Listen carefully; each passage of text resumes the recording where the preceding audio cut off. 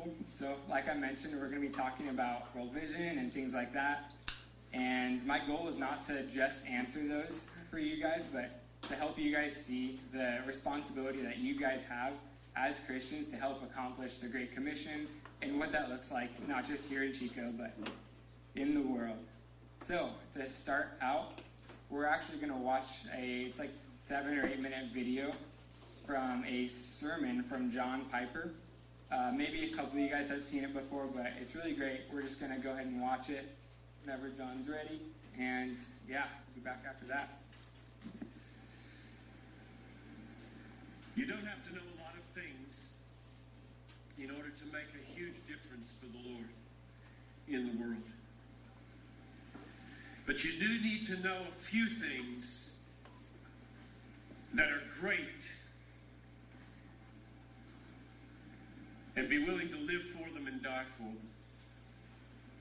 People that make a difference in the world are not people who have mastered a lot of things. They are people who have been mastered by a very few things that are very, very great. If you want your life to count, you don't have to have a high IQ and you don't have to have a high EQ. You don't have to be smart. You don't have to have good looks. You don't have to be from a good family or from a good school. You just have to know a few basic, simple, glorious, majestic, obvious, unchanging, eternal things, and be gripped by them and be willing to lay down your life for them, which is why anybody in this crowd can make a worldwide difference, because it isn't you. It's what you're gripped with. But one of the really sad things about this moment right now is that there are hundreds of you in this crowd who do not want your life to make a difference. All you want is to be liked.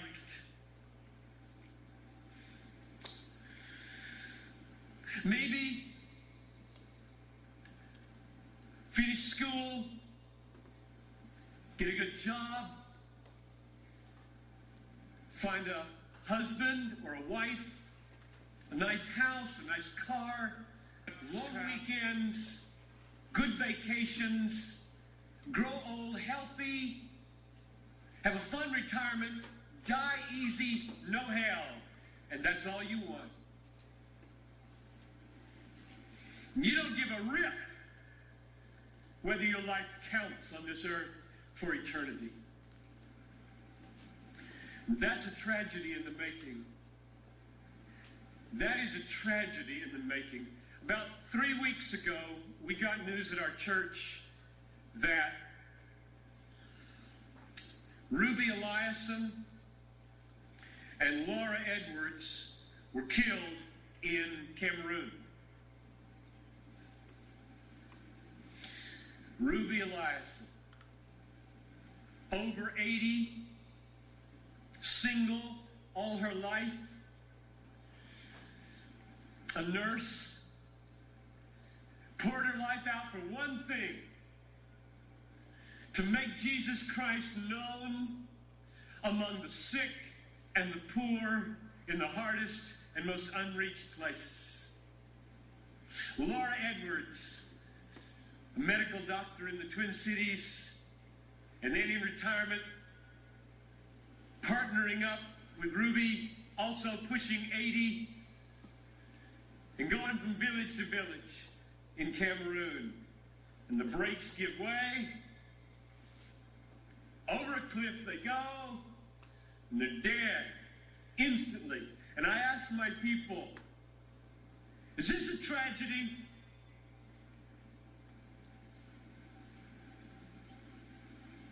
Two women in their 80s, almost, a whole life devoted Jesus Christ magnified among the poor and the sick, in the hardest places.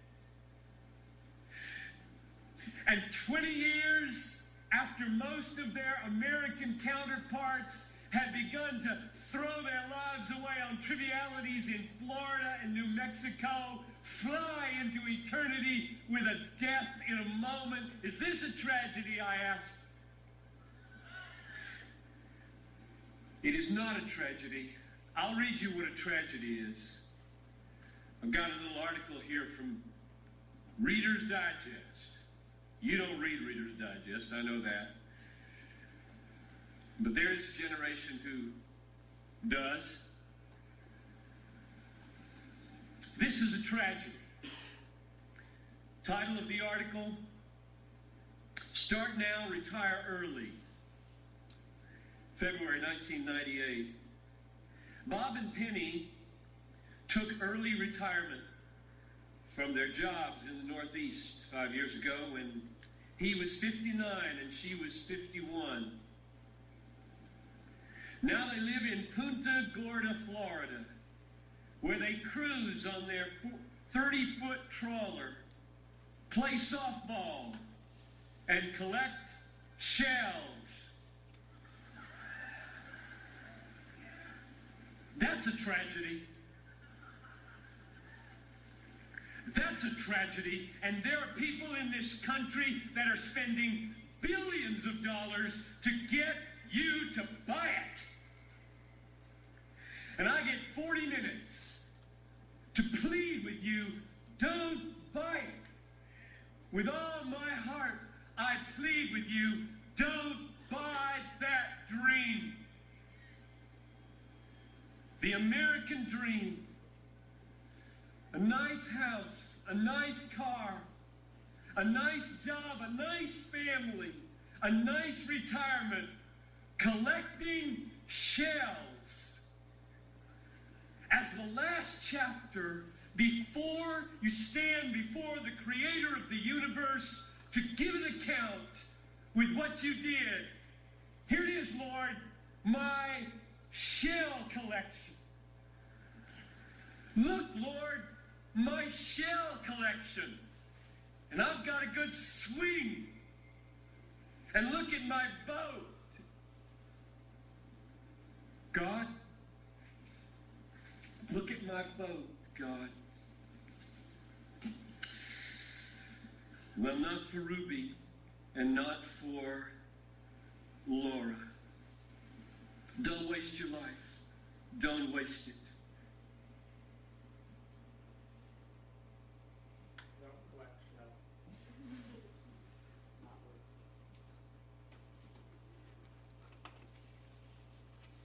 So I hope you guys enjoyed that video. That stood out to me a lot, so much so that I played the entire thing for you guys tonight. The two things that stood out to me the most from that were, the first one was just the death of Ruby and Laura. Like, that kind of sticks out a little bit. And he explained it of the tragedy, not a tragedy, and I mean, I definitely agree with him. And like, it makes sense, you know, like, I agree. But when I first watched it, it just felt a little weird. It almost felt like offensive to them. I don't know if you guys felt that way for a quick second when he said it wasn't a tragedy. And I think the reason why I felt that is because, whether I know it or not, I am gripped by the American dream. You know, it's what we're raised with, everything else, and we're just taught, you know, easy retirement, having a nice boat, whatever it is, a nice house, kids, neighbors, whatever else, that's good. You want that. Dying at all, that's bad. That's just how it is. That's just how I was raised. It's what no one would dispute it. So that's why it was so weird to hear tonight. And as a Christian, I think that we should really ask ourselves, like, is that true? We should ask ourselves, like what John Piper said, like, is that really a tragedy for that to happen?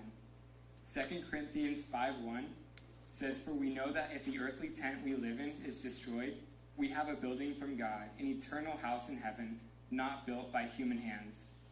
Ruby and Laura are no longer in an earthly tent. They're with Jesus. They're in an eternal house in heaven with Jesus right now. James 4:14, "Why, you do not even know what will happen tomorrow. What is your life? You are a mist that appears for a little while and then vanishes.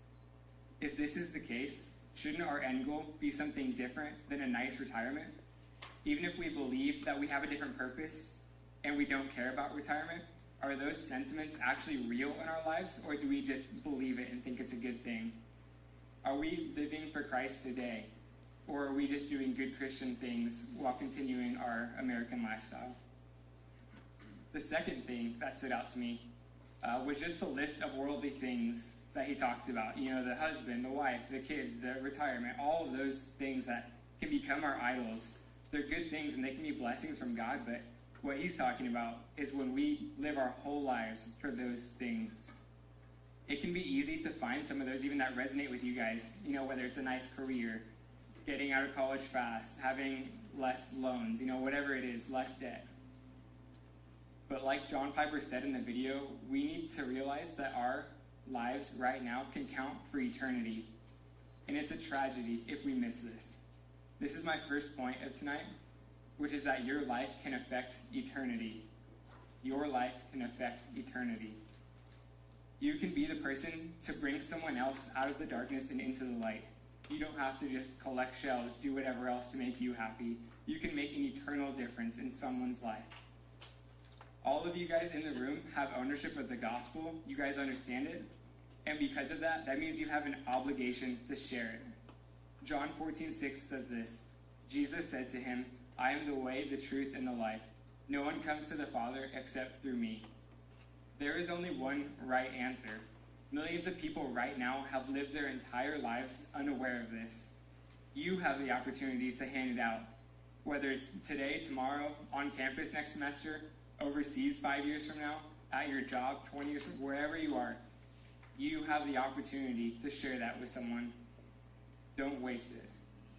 I want to take the next 5 minutes for you guys to discuss at your table your thoughts from the video and which of the parts of life you are most tempted to idolize right now with where you're at and why you're tempted. You know, maybe it's a family thing where your parents have really good careers and they expect that out of you. Whatever it is, the discussion questions will be up here in just a minute. You guys can have 5 minutes to kind of talk about those at your table. All right, go for it. All right. Well, hope you guys had a good discussion. How many of you have read this book, J.D. Greear? All right. Seems like about half, maybe a little more. I'm going to read a passage from it, actually like a page and a half. If you guys remember, it's at the beginning of the book. It talks about like a distraction monster. That's kind of the theme. So I'm going to jump in and just read it. Okay.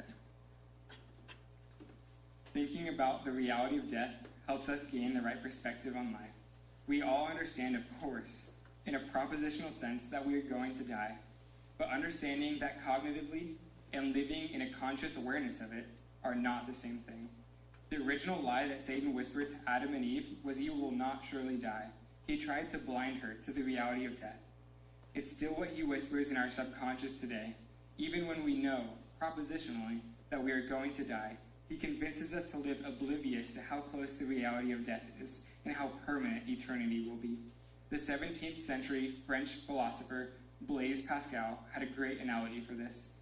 He described our life like a giant party full of happy people, loud music, and dancing, during which a monster unexpectedly bursts through the doors, grabs a random partygoer, mauls them in front of everyone, and drags their bloody corpse out of the room. Everyone watches in horror, and after it is over, stares at each other in stunned silence for a few moments.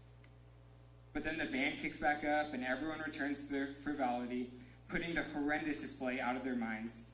This horror is repeated every few moments, until it becomes apparent that the monster is eventually coming for everyone in the room. Yet still, the party goes on. That monster, Pascal said, is our impending death, and our preferred way of dealing with it is distraction. Turn up the music. Our society, of course, has now elevated the art of distraction to epic levels. TVs are on everywhere. Autoplay on Netflix tries to get me to watch one episode of The Office after another until I burn through all 9 seasons. Your phone is probably alerting you to at least 10 things happening right now that need your attention, as I can hear it's happening. Yeah, I'm going to stop right there for the sake of time, but That's a pretty big concept, you know, that whole idea of distraction and how real it is to the monster of death.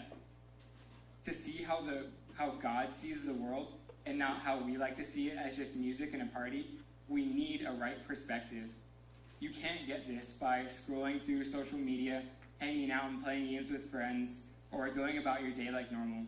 You need to understand the reality of life by having a right understanding of death and the spiritual battle that we are currently in. Multiple times in the Bible, the Word of God is referred to as a sword. Hebrews 4:12 says, "For the Word of God is alive and active, sharper than any double-edged sword. It penetrates even to dividing soul and spirit, joints and marrow. It judges the thoughts and attitudes of the heart." In Ephesians 6:17, we are called to take the helmet of salvation and the sword of the Spirit, which is the Word of God. We are in a spiritual war, and a sword is a necessity. If we aren't daily diving into the Word of God, it can be easy for us to lose sight of the spiritual battle we are in, and we start to conform to the patterns of this world and start partying again, listening to music, ignoring what we just saw. This brings me to my second point, which is to live a wartime lifestyle. Live a wartime lifestyle. A verse that's helped me with this idea of living like in a war, you know, the sense of urgency, how prayer works in wartime. It's kind of like a walkie-talkie, I've heard it be described, how it's no longer just a thing to, you know, get your problems out at night or whatever else, but you have a direct connection to God in war, and you can pray and talk to him about the urgencies that you experience during the day. But a verse that's really helpful with that is Ephesians 5:15 and 16. If you guys haven't heard of this or memorized it, I would definitely recommend it. "Be very careful then how you live, not as unwise but as wise, making the most of every opportunity because the days are evil." Jim Elliot, a missionary in the 1950s that died trying to evangelize to a tribe in Ecuador, has an accurate perspective of that reality. He once said this: "He is no fool who gives what he cannot keep to gain which he cannot lose." Giving up the temporary and gaining the eternal sounds like a no-brainer. But the unfortunate reality is that few people actually live like that. The reason why? Not having an accurate perspective. We are in a world that daily tells us the opposite of Jim Elliot. If you aren't taking what you can now, you're missing out. The only way for you to succeed is to have more than your neighbor, more than the other person you're up against. When we are tempted by ideas like that, we need to combat them with Scripture. That's my third point, which is to adjust your perspective daily with Scripture. Luke 18:29 through 30 says this: "Truly I tell you," Jesus said to them, "no one who has left home or wife or brothers or sisters or parents or children for the sake of the kingdom of God will fail to receive many times as much in this age and in the age to come, eternal life." Doesn't it sound like Jim Elliot had his quiet time on that passage when he said that quote? While the world wants us to gain as much as we can and to have so much that we can enjoy life to the fullest every day that we live by its standards, Jesus is calling us to sacrifice what we have to get even greater riches in all of eternity. The best part about this sacrifice is that Jesus cares for you immensely. He loves you. He's not trying to rip you off and see how much he can take from you. There's actually an incredible amount, I'm sure you guys know this, but of blessings and promises throughout the Bible for people that choose to be faithful to him. Matthew 6:33, one of my favorite verses, is pretty clear about that. It says, "But seek first his kingdom and his righteousness, and all these things will be given to you as well." Just before that verse, for some context, he's talking about like the grass and the flowers and birds and how they have homes, and how much more he cares for us than anything else on the earth that you can see. If we put ourselves first to get all that we can in this life, not only will we not get it, but we will miss out on the treasures in eternity. If we choose to put Jesus first, not only will we receive what is promised in eternity, but we will get his blessings here as well. All right, I have another quick discussion for you guys. We're going to do 3 or 4 minutes for this one, just for the sake of time, because I'm talking slowly, so it will be 3 or 4 hours at this rate. Go ahead and get started. I'll be back up here soon. Cool. Well, that's the end of our first page. We're going to move on to the second section, which is missions overview. A little bit more more focused on what we're talking about today, which is World Vision, what missions look like, some different key terms and things like that. Yeah, like where it got started, things like that. We're going to get started with where missions got started. And that's actually my first point of the night for this section, which is missions start with the Bible. Genesis 12, 1 through 3 says this. The Lord had said to Abram, "Go from your country, your people, and your father's household to the land I will show you. I will make you into a great nation, and I will bless you. I will make your name great, and you will be a blessing. I will bless those who bless you, and whoever curses you, I will curse. And all peoples on earth will be blessed through you." That's right, it starts with the Bible. It wasn't some way for Christians to make money in the 1800s. It was straight from Genesis. The Lord called out to Abram, calling him to leave to create a new nation where all people on earth will be blessed. Because everyone who's in the body of Christ is referred to as a descendant of Abraham, we can now take personal responsibility for this. My second point is that missions continue with you. Fast forward, Matthew 28:19, part of the Great Commission. Jesus says this, "Therefore go and make disciples of all nations, baptizing them in the name of the Father, and of the Son, and of the Holy Spirit." Fast forward again, end of the New Testament, Revelation 7:9. "After this I looked, and there before me was a great multitude that no one could count, from every nation, tribe, people, and language, standing before the throne and before the Lamb. They were wearing white robes and were holding palm branches in their hands." So this is what we have. Beginning of the Bible, Abram is sent out to start a great nation. In the middle, start of the New Testament, Jesus gives us the Great Commission to go out to all nations and share the gospel. At the end of the Bible, in Revelation 7:9, we see people from all nations, tribes, peoples, languages, praising God at the end. That sounds pretty great, right? But rewind a little bit. What happened from Genesis to Matthew? I thought everyone was going to be a great nation, right? That's what he says, is all people will be under him. But here in Matthew, Jesus is telling us, hey, get out there, go spread the gospel. It's not to the ends of the earth. As John Piper puts it, missions exist because worship doesn't. Missions exist because worship doesn't. It's a pretty simple but meaningful statement. If everyone worshipped God, knew who he was, had access to him, we wouldn't need to spend money and take a summer and go out to some random place. Jim Elliot didn't have to give his life preaching to a tribe. They would already have God. They would already be worshiping. But this is not the case. Because of our broken world and the sin that covers us, there are not only people that aren't in Abram's holy nation, but entire nations, tribes, peoples, and languages. Isn't that heartbreaking? These groups are called unreached people groups. An unreached people group is a people group among which there is no indigenous community of believing Christians with adequate numbers or resources to evangelize this group without outside assistance. To get into some data here, as of last year, 2020, there are 3.14 billion people that are in unreached people groups. 3.14 billion. And out of that huge number, 97% of them are in what's called the 1040 window. The 1040 window is a rectangular area of North Africa, Middle East, and Asia, approximately between 10 degrees north and 40 degrees north. It's often called the resistant belt and includes a majority of the world's Muslims, Hindus, and Buddhists. Most of the unreached people fall under 5 different religions, which we can label as thumb. This stands for tribal, Hindu, unreligious, Muslim, and Buddhist. Tribal, Hindu, unreligious, Muslim, and Buddhist.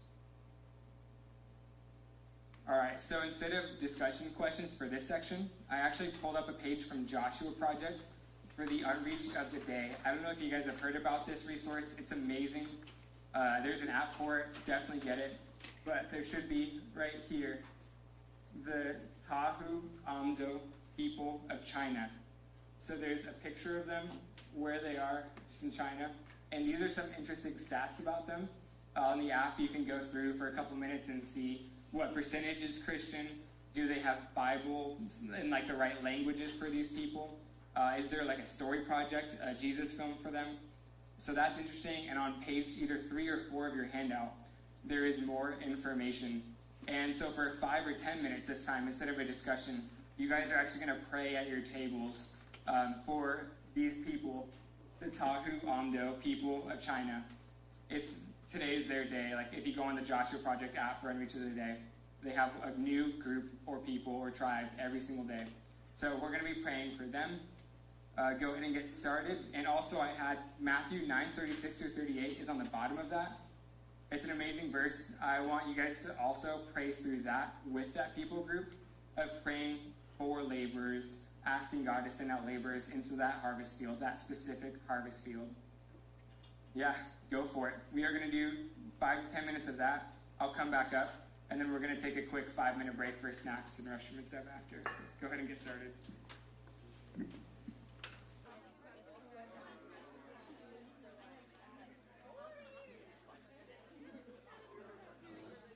All right. It's fun standing up here and seeing you guys look at me before you like run back. Also, I understand how teachers feel when one kid is really annoying in class and then the teacher's like, okay, just for that, I'm keeping you all until 2:54 now. You know, like a few minutes after. I'm like, okay, 10:01. Oh, David went up 10:02. Oh, there's another one, 10:03. All right, we'll go ahead and get started. I had to turn the music up loud so that way I could fade it down, you know, just how it goes. We're going to be moving on to page 4, I believe, which is Why Missions Matter. There's 2 main sections left. These are going to get a little bit heavier maybe, and I'm going to go a little bit faster to make sure we can get through all of the content. So we're going to go ahead and get started. So now we're looking at why missions matter. So we looked at it. We saw, okay, there's a lot of people unreached. There's a big window over near Asia. There's a lot of people that don't know Christ. Just sounds like a lot of numbers. But now we're going to say, like, why does it matter to you guys sitting in here tonight? You know, it sounds like a Christian problem. And when you hear statistics, it can be easy to think of just a number. And you guys know the saying, when it's everyone's problem, it's no one's problem. So it seems kind of hard to tackle, you know, 40, 50 of us in this room, 3.14 billion people. Like, what can we really do? The good news is there is another reason to care about missions, even when it seems hard to feel like you can make a difference. The first point that I'm going to be making tonight of why it matters is because God told us to. And the first point is we are commanded to go. We are commanded to go and make disciples in Matthew 28 in the Great Commission. John 20:21 says, again, Jesus said, peace be with you. As the Father has sent me, I am sending you. Again in Acts 13:47, for this is what the Lord has commanded us. I have made you a light for the Gentiles, that you may bring salvation to the ends of the earth. God has called us to participate in his work for his kingdom.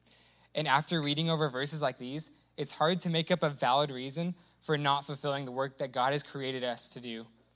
It doesn't matter if you're tempted to choose a different path because you might have to sacrifice things like comfort or security or free time, or because over here you maybe had a bad relationship in the past or a hard experience with someone that was a Christian or a so-called Christian. Regardless of those, we are called to step up and live a life for Jesus, regardless of our circumstances or our feelings in the moment. And it will be hard. It's not just push that aside and keep going. You'll feel it. You're going to still experience feelings. You're going to have hard experiences with other Christians or with wanting comfort or the things of this world. They're still going to keep coming. But that's not an excuse not to. Jesus has commanded us to go. The enemy does not want you to share the gospel, which has the power to save souls for eternity. He loves it when we get together in a church like this, do Christian things and talk about bettering ourselves, and then go home and live a quiet life, really seeking our own interest, hanging out, having good times, doing our hobbies privately.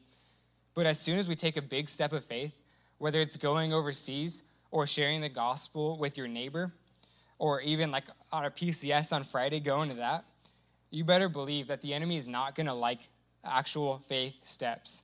As soon as you decide to share your faith for an hour or work on being bold, isn't it crazy how many just excuses come up of just, oh, wow, I can't this Friday because this, or, oh, I'd love to make it to the event, but I had 7 hours instead of 8 hours of sleep, or this project's coming up and it's pretty important. There's always so many things that come up, and you have to wonder why. It sounds like a decent Christian thought, too. It's like, I can't make maybe this PCS and share the gospel. I'm a little rusty, but next week I'll go for sure. I just really need a break this week. Or I really would share it with my friend, but, we're good friends, and it'd be better to share with them later once we're even closer. Those sound like Christian thoughts. It sounds like you're caring about them or that you do want it, but you better believe that if those work for you, if those good thoughts will keep you from doing the Lord's work, that the enemy is going to keep sending those to you. He does not want you to share the gospel with someone that's headed towards a Christless eternity. Better yet, if he can keep us from sharing our faith this summer, how easy will it be for us come fall outreach to struggle with doubt, feelings of inadequacy, so many other thoughts that will come up that we will feel not ready to share with the hundreds of students that we'll meet within weeks at the start of the semester. And one step further from that, if we are too scared to maybe participate in fall outreach or share the gospel with someone, what's going to happen when there's a mission experience or an opportunity that comes up? How can we be expected to share the gospel overseas and be a part of something like that where there's language barriers? You're going to be struggling with isolation. Maybe there's inter-group problems that are going on. How are you going to be able to share the gospel with all of that pressure, with all of those things, if back in the States at Chico State you were too scared to invite a friend to lunch in English casually and they'd say yes? That's a really important thought, especially if you are considering doing some type of ministry, whether it's being a part of like a church life group or going overseas, like whatever it is. Now is probably the easiest time that you'll have to really build up these experiences, to understand what it's like to share the gospel, to have awkward conversations. When people are texting you to come share the gospel on a Friday, like you're not going to get experiences like that when you're working full time and you have kids and a wife or a husband at home and you're just worried about like going to the store if you have enough time. You're not going to have lots of time to just hang out with friends and walk around on campus and meet people. Like we're in such a prime spot right now, not only to share the gospel and save souls now, but to prepare ourselves for our entire future. Not just till we're 59, not just till we can collect shells, for the rest of our lives. Maybe something you guys can do right now is praying for 5 minutes every day for the world, just like the Joshua Project on Reach of the Day. That's a really simple, practical application that you guys can do to really take steps of faith today, tomorrow, in dealing with the struggles of, sharing the gospel if you're uncomfortable. Guaranteed, if you're praying for the unreached, you're going to have a heart for the nations. You're going to have a heart for people. That is a result of prayer of others. And maybe you meet a student in 2 months from now, and you've been praying consistently for the unreached, just for a couple minutes every morning, and they commit their lives to Christ, are interested in meeting up, and you say, hey, come along with me. We're going to wake up at 7 a.m. and pray for a few minutes. And they do that with you. And they do that for 3 or 4 years while they're in school. And because of that experience of their heart, not even just your own at that point, but theirs growing through that prayer, maybe they decide to go overseas and you can really guide them to be in the mission field. If you can do that with 2 people, then it would make more sense for you to stay here and send those 2 people over. You can have a bigger impact on the mission field if you send 2 people over as a result of building into them and investing in them. So mission work doesn't just mean, okay, yeah, you're going overseas, it counts for you, but if you're just planning on being at college and staying here, then you don't have to listen to this talk. God calls all of us to go to the ends of the earth and share the gospel, and to do that in a strategic way. And we can do that right here at Chico State. So another reality that we need to be made aware of is that of hell. My second point is that hell is real and incomparable. Every person in every unreached people group is headed this way because of their sin, and they have not even heard the name of Jesus. They have not been made righteous by the blood of Christ because they have not accepted the good news of Jesus. Matthew 13:49-50 says this. This is how it will be at the end of the age. The angels will come and separate the wicked from the righteous, and throw them into the blazing furnace, where there will be weeping and gnashing of teeth. Revelation 14:11. And the smoke of their torment goes up forever and ever, and they have no rest, day or night, these worshipers of the beast and its image, and whoever receives the mark of its name. It's not a suggestion to maybe care about someone a little bit and share the gospel because it's kind of a nice thing to do. That is their eternity. I want you guys to think about that for just a moment here. Hell is real, and billions of people are headed that way. And God has called us to play a part in saving those people. He has equipped us with the gospel that we can take it and share it with them at risk of awkwardness, maybe a friendship being lost. In an extreme case, maybe getting sent back to America if you can't go back to a certain country for sharing. All of that. There are verses that talk about no one can separate your soul from going to heaven. The worst they can do is destroy your body, but they can never take away your relationship with God. It's funny to even think about the worst case scenario.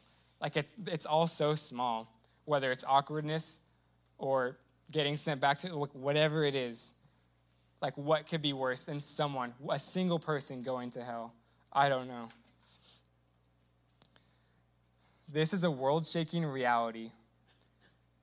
If you believe that the Bible is real, then this is real as well, these verses talking about hell. And if this is real, it's not something that we should only think about during a sermon or maybe a quiet time on a verse like this. These thoughts and these verses should be what gets you and me up from bed every morning, earnestly praying for the lost and boldly sharing our faith. Like, this is serious. Remember the distraction monster from the book I was reading earlier?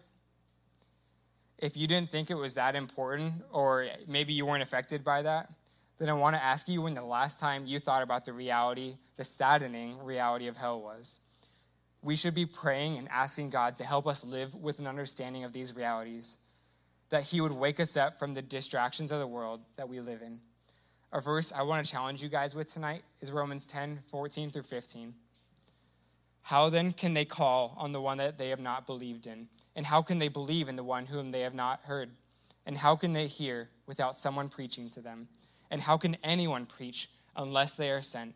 As it is written, how beautiful are the feet of those who bring good news. I hope that this verse, in light of the other ones, is a light bulb above your head as you read it. I hope it connects how someone cannot know Jesus to calling on Jesus, to how you can make a difference. You can just follow the pattern back up at the verse. You get sent out. You preach. They hear it. All of those things, let's walk through it. All of them happen as a result of the last, except for one. How can they call if they have not believed in? So if they're believing, they are calling. And how can they believe if they have not heard? If they hear the gospel, some will believe. And how can they hear without someone preaching to them? If we preach, they will hear. And how can anyone preach unless they are sent?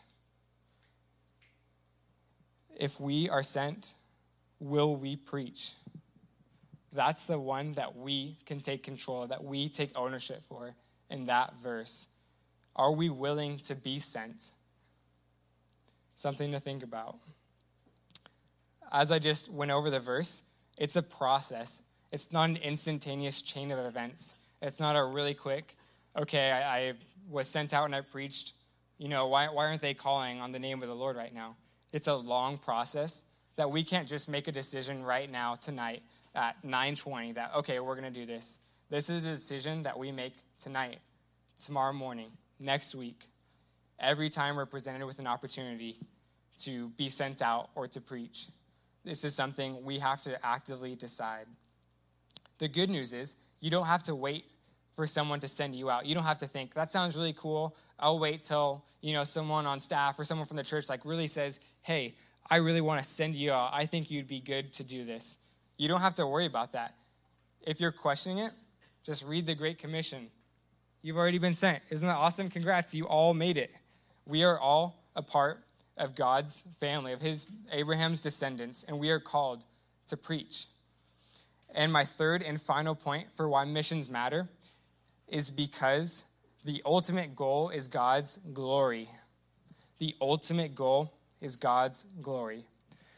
This next part is paraphrased from Let the Nations Be Glad, a book written by John Piper.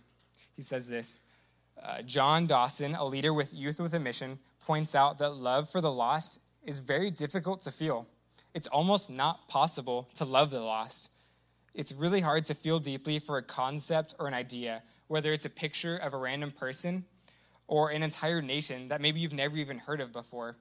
We shouldn't wait for a feeling of love to come and share the gospel with a stranger. We love God, and we know that this person is separated from God, so we should evangelize to them out of our love for God. It's easier to share the gospel with a love for God in mind than wait to feel compassionate for someone. Ephesians 6, 7, and 8 says, serve wholeheartedly as if you were serving the Lord, not people, because you know that the Lord will reward each one for whatever good they do, whether they are slave or free. We don't deserve the love of God. Whether it's me or you in this building or someone in a foreign country, we don't deserve it. Jesus shouldn't be some type of product that we go over and have a mission trip and say, hey, look at this cool thing that I have, I'm going to give to you. We shouldn't try to sell Jesus. We deserve to be separated because of our sin, but Jesus deserves the reward of his suffering for us when he died on the cross. Our main reason for missions should be his glory and not our own, not anything else but his glory. So I also want to be clear with this. What John Piper is saying is that our main focus should be our love for Jesus. He isn't saying that we shouldn't pray for a love for others that we're evangelizing to or anything like that. What he is saying is that we shouldn't be motivated by those feelings to share the gospel, only our love for God. But we should absolutely be praying for them, developing relationships with them, everything that we can.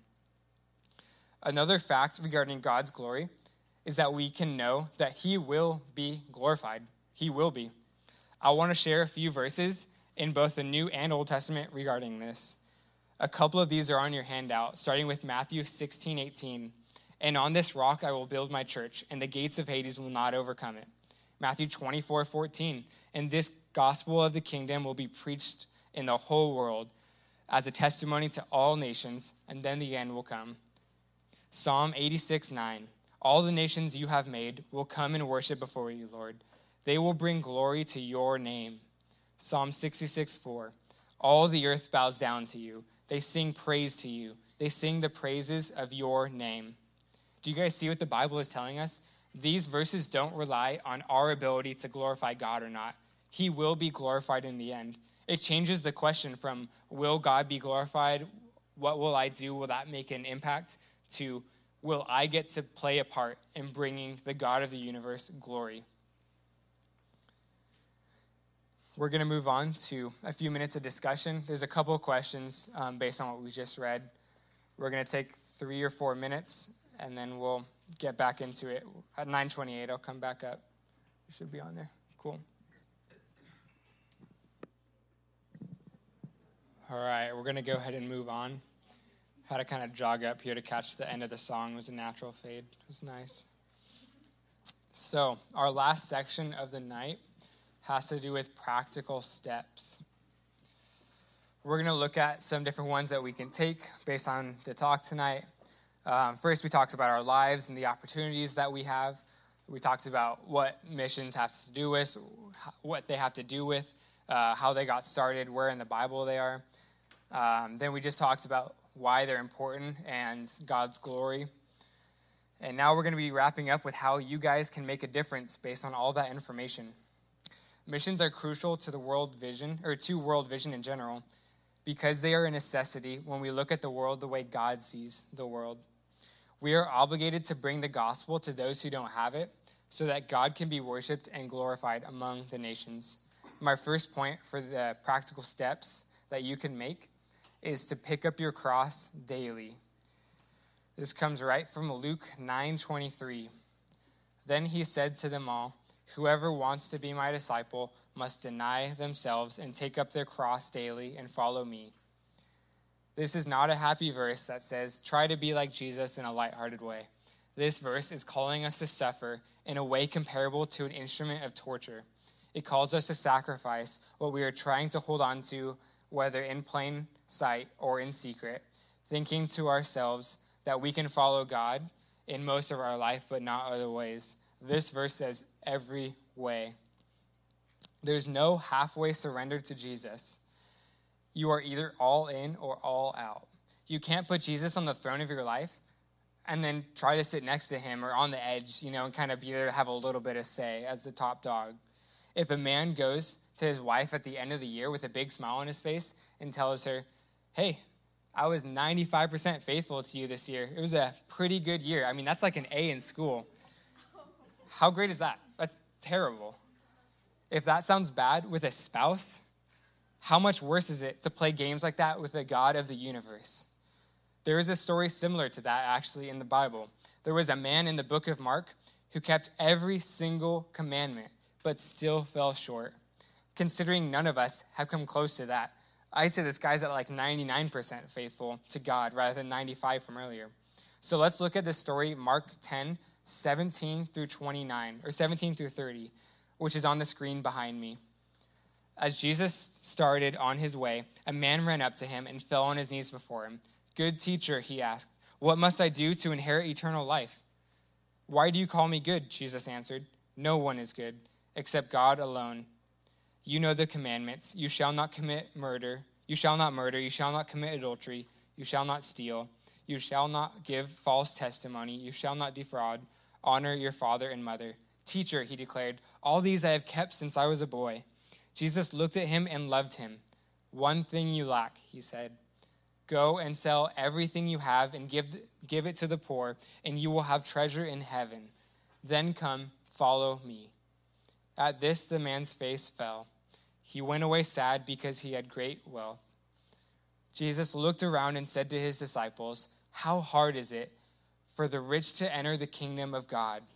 The disciples were amazed at his words, but Jesus said again, "Children, how hard it is to enter the kingdom of God. It is easier for a camel to go through the eye of a needle than for someone who is rich to enter the kingdom of God." The disciples were even more amazed, and they said to each other, "Who then can be saved?" Jesus looked at them and said, "With man this is impossible, but with God all things are possible." Then Peter spoke up, "We have left everything to follow you." "Truly I tell you," Jesus replied, "no one who has left home or brothers or sisters or mother or father or children or fields for me and the gospel will fail to receive 100 times as much in this present age, homes, brothers, sisters, mothers, children, and fields, along with persecutions, and in the age to come, eternal life." John Piper, after reading this, comments this on that passage. "It is as though the man stood there with his hands full of money, and Jesus said, 'You lack one thing. Reach out and take my hand.' To do this, the man must open his fingers and let the money fall out. The one thing is not what falls out of his hands, but what he takes into his hands." So to kind of explain this quote, the problem is not that the man had money. He didn't lack something because he had it. What he lacked was that he idolized the money. He wasn't willing to let it go, to choose Jesus over the money. He refused to give his wealth to the poor, even when Jesus had promised that he would have far greater riches in heaven.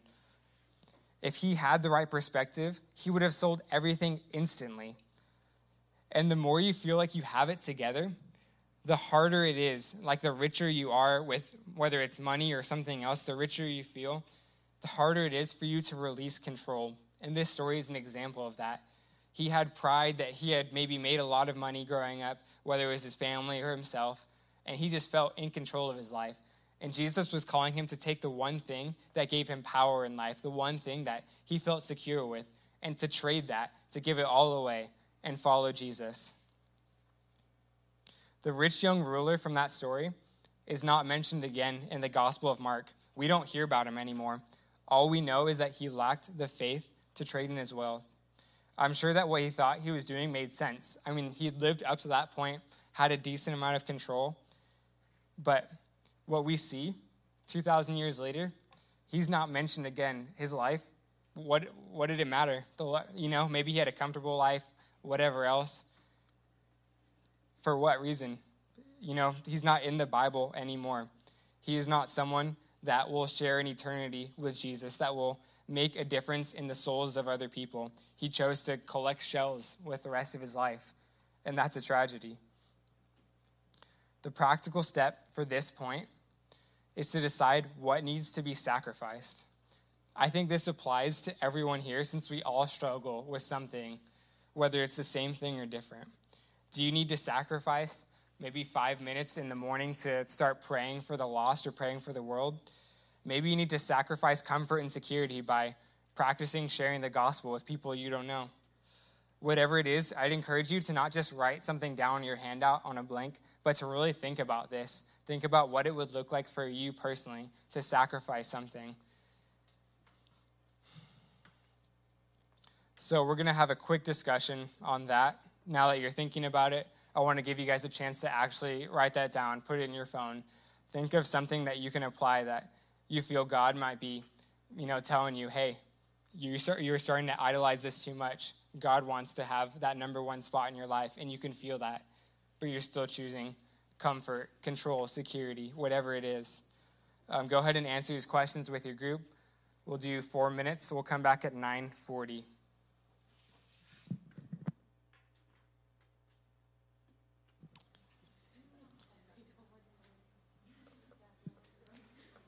All right, we're going to go ahead and jump back in. If you did not get a chance, I realize that 3 minutes for 5 people and 3 questions is not enough time.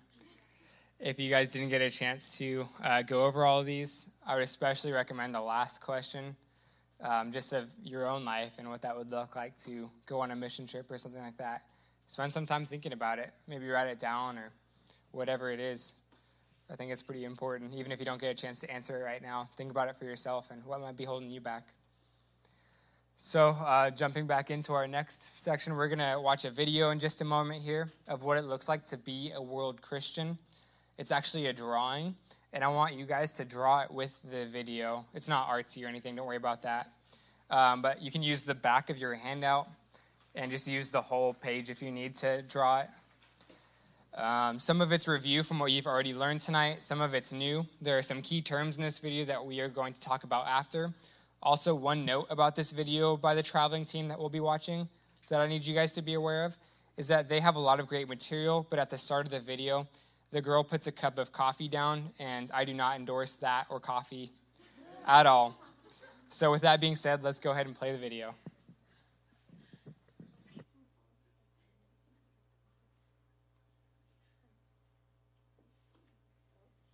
Anyone got any jokes while we're waiting here?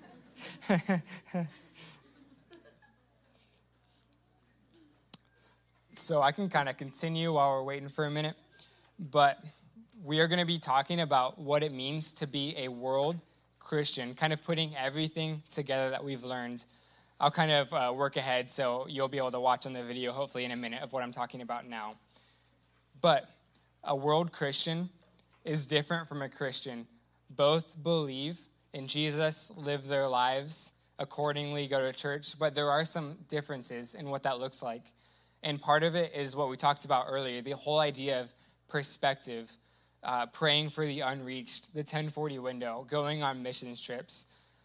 Really, like, even now here in Chico, mobilizing students, evangelizing, discipling, and helping them see a need for the world, because there is a huge need, even if we don't see it. It can be easy to live our lives as Christians, go to church, have friends at church, even go to a life group and eat dinner at a friend's house once a week and just kind of slide by like that. But being a world Christian is looking past those things and seeing the world through God's eyes. I'll go ahead and kind of just talk down the list, and we can go back and visit the video whenever you guys have it ready. But the main point of becoming a world Christian, so there's three. There is word, world, and you guys don't have to write this down right now. We'll see it later. Word, world, and work. The three verses that we talked about of the Bible and how we see missions there, we see it in Genesis with God sending Abram out into the start of a holy nation. Then later in Matthew with the Great Commission, sending it to us.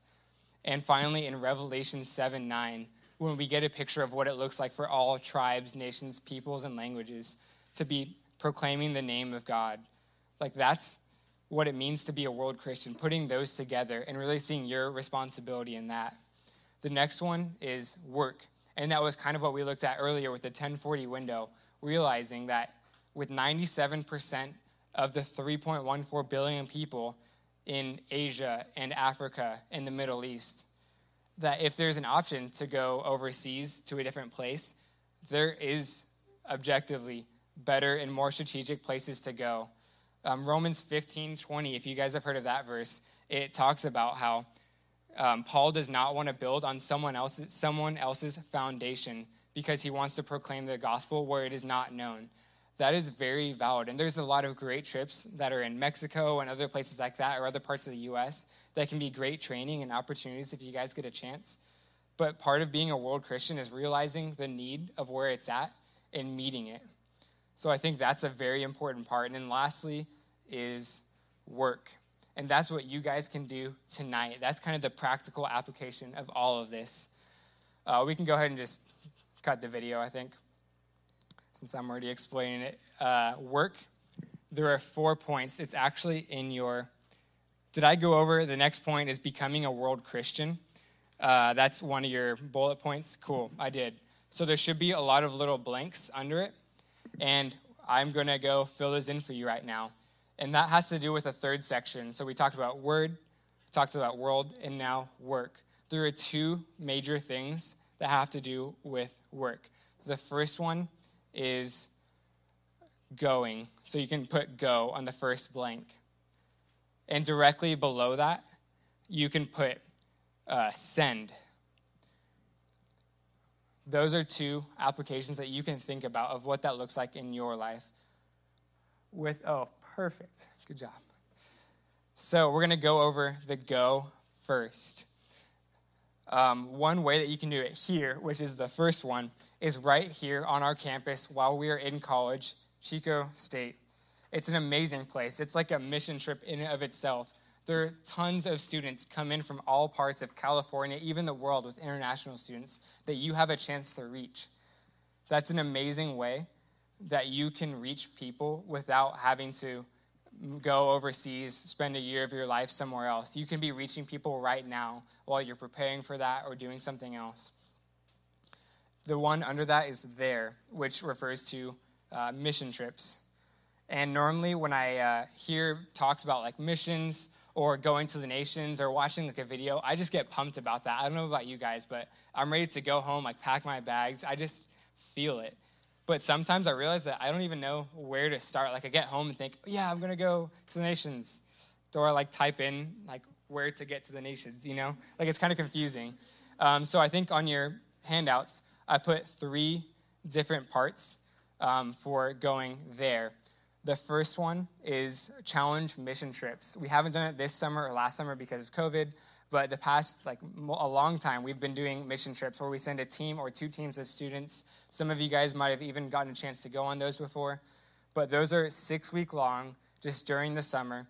It's an amazing experience to really see what it's like to partner with maybe long-term missionaries and see the work that they do, see the lostness of the students or people that you're reaching there. When I went on my trip 2 years ago, that was one of the biggest times that God grew my faith from just being there, seeing just hundreds and hundreds of people every day that just did not know about Jesus. It's not like here, where there's a church here, a church on East Ave, a church on the other side of this street, where even if there's a lot of students and just people in Chico that obviously are not going to church and are not believers, but they've heard maybe the gospel, or they have at least heard about God. So that is a huge opportunity. Another 2 are I put the links there so you can actually type it in if you're interested. I would definitely recommend doing that tonight when you go home. It's really cool to go on the websites for Go2 and Journeyman. They're two different programs that offer after college 2-year trips. They are amazing. Definitely check out the websites. But I would really encourage you guys, if you are considering or pumped about missions or something like that, like don't just lose that feeling. Don't go back into the party with the distraction monster, all of that. You know, there's the realities that you have in your life right now of different struggles or pressures, things that can pull you out of maybe an eternal perspective or things like that, that you kind of just get sucked into the day-to-day. Really take advantage of the opportunities and the information that you have right now to do some research and really think about it, what it would look like for 2 years after college to go overseas. I've been out of college for a year, and, you know, it sounds like crazy because you need to start your career and all that stuff, but, I mean, time goes by fast when you're done with college. 2 years is actually not, like, your whole life.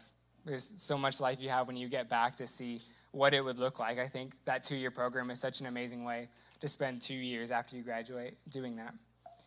The second group of blanks starts with send, which we already have there. The first one is pray. You've already done that today, Unreached of the Day. I would really recommend you guys to download the app. It's Joshua Project. It's just called Unreached of the Day, I believe. Maybe just add 3 minutes on your quiet time tomorrow or the next day and start just praying for the world that way. You can also pray for missionaries that you may know, or just people groups from the Joshua Project, from other groups like that can start building your heart and growing it up for just the lost, the world, people that you wouldn't normally pray for. I think that's a great way to really grow your heart and help you to see the world the way God sees it. The last one is giving. So I would define giving in this way, as giving any amount to either missions or ministry that's after your tithe. One way that's really helped me to think about this and to actually do it is to set aside like a mission fund. If you get paychecks every couple of weeks or every month, set aside whether it's $5, $50, whatever you can do. But budgeting it is so much better because if someone asks or you see an opportunity, you know how everyone is with money. It's, I'm already doing this, I'm already doing that. You already have your budgets. So it's kind of hard. But if you take the decision now to create a budget for that, it'll make it a lot easier to see opportunities. You'll even be excited to give if you've been saving $5 every month and it's been 4 months and you have $20 and you see a friend that's really like needing to go on a trip but they're a little behind. Like, you'd be excited for that. It's no longer, I have $20 that I have to give, but I've been kind of keeping it for lunch later. It's, you know what it's going for. It's in the fund. It's a really great, easy way to start. Also, I'm not saying that you need a fund to give. It's just a helpful way. It shouldn't be an excuse of, I don't have a fund, so I don't get to give to missions. You know, it's like, you still have it. So my practical step for this point is to ask God where you should be in this stage of life.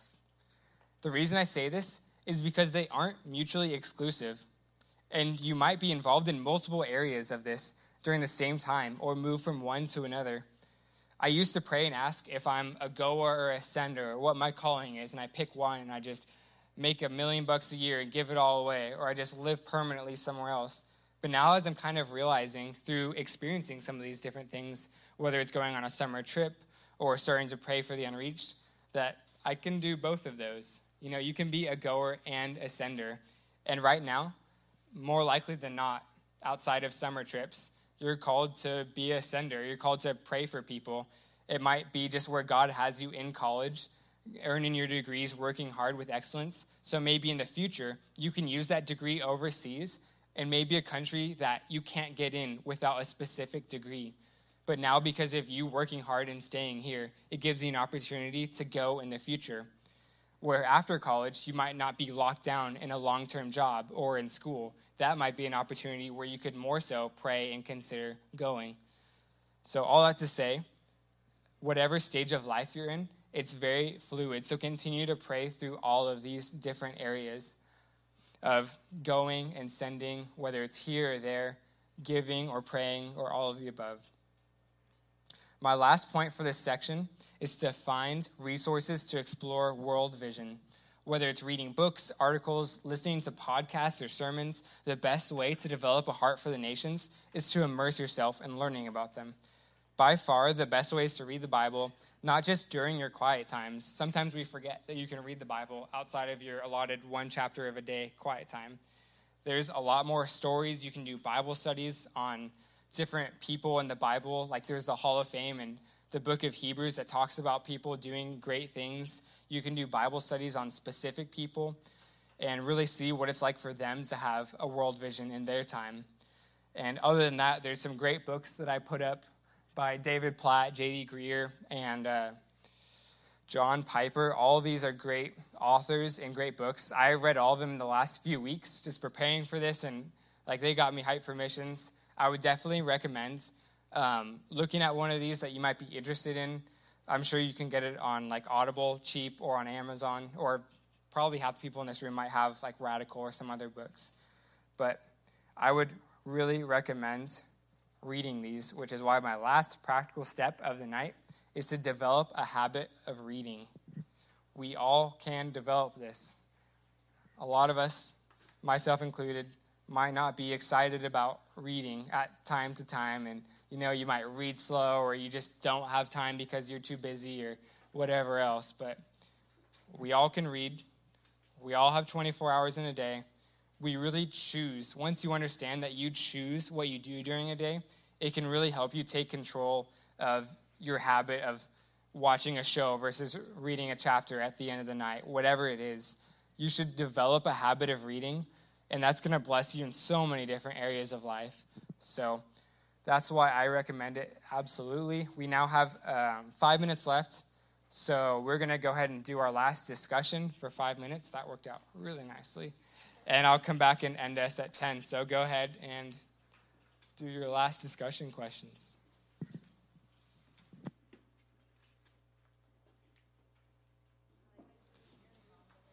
All right. You can go ahead and keep finishing up after I talk if you guys aren't done yet.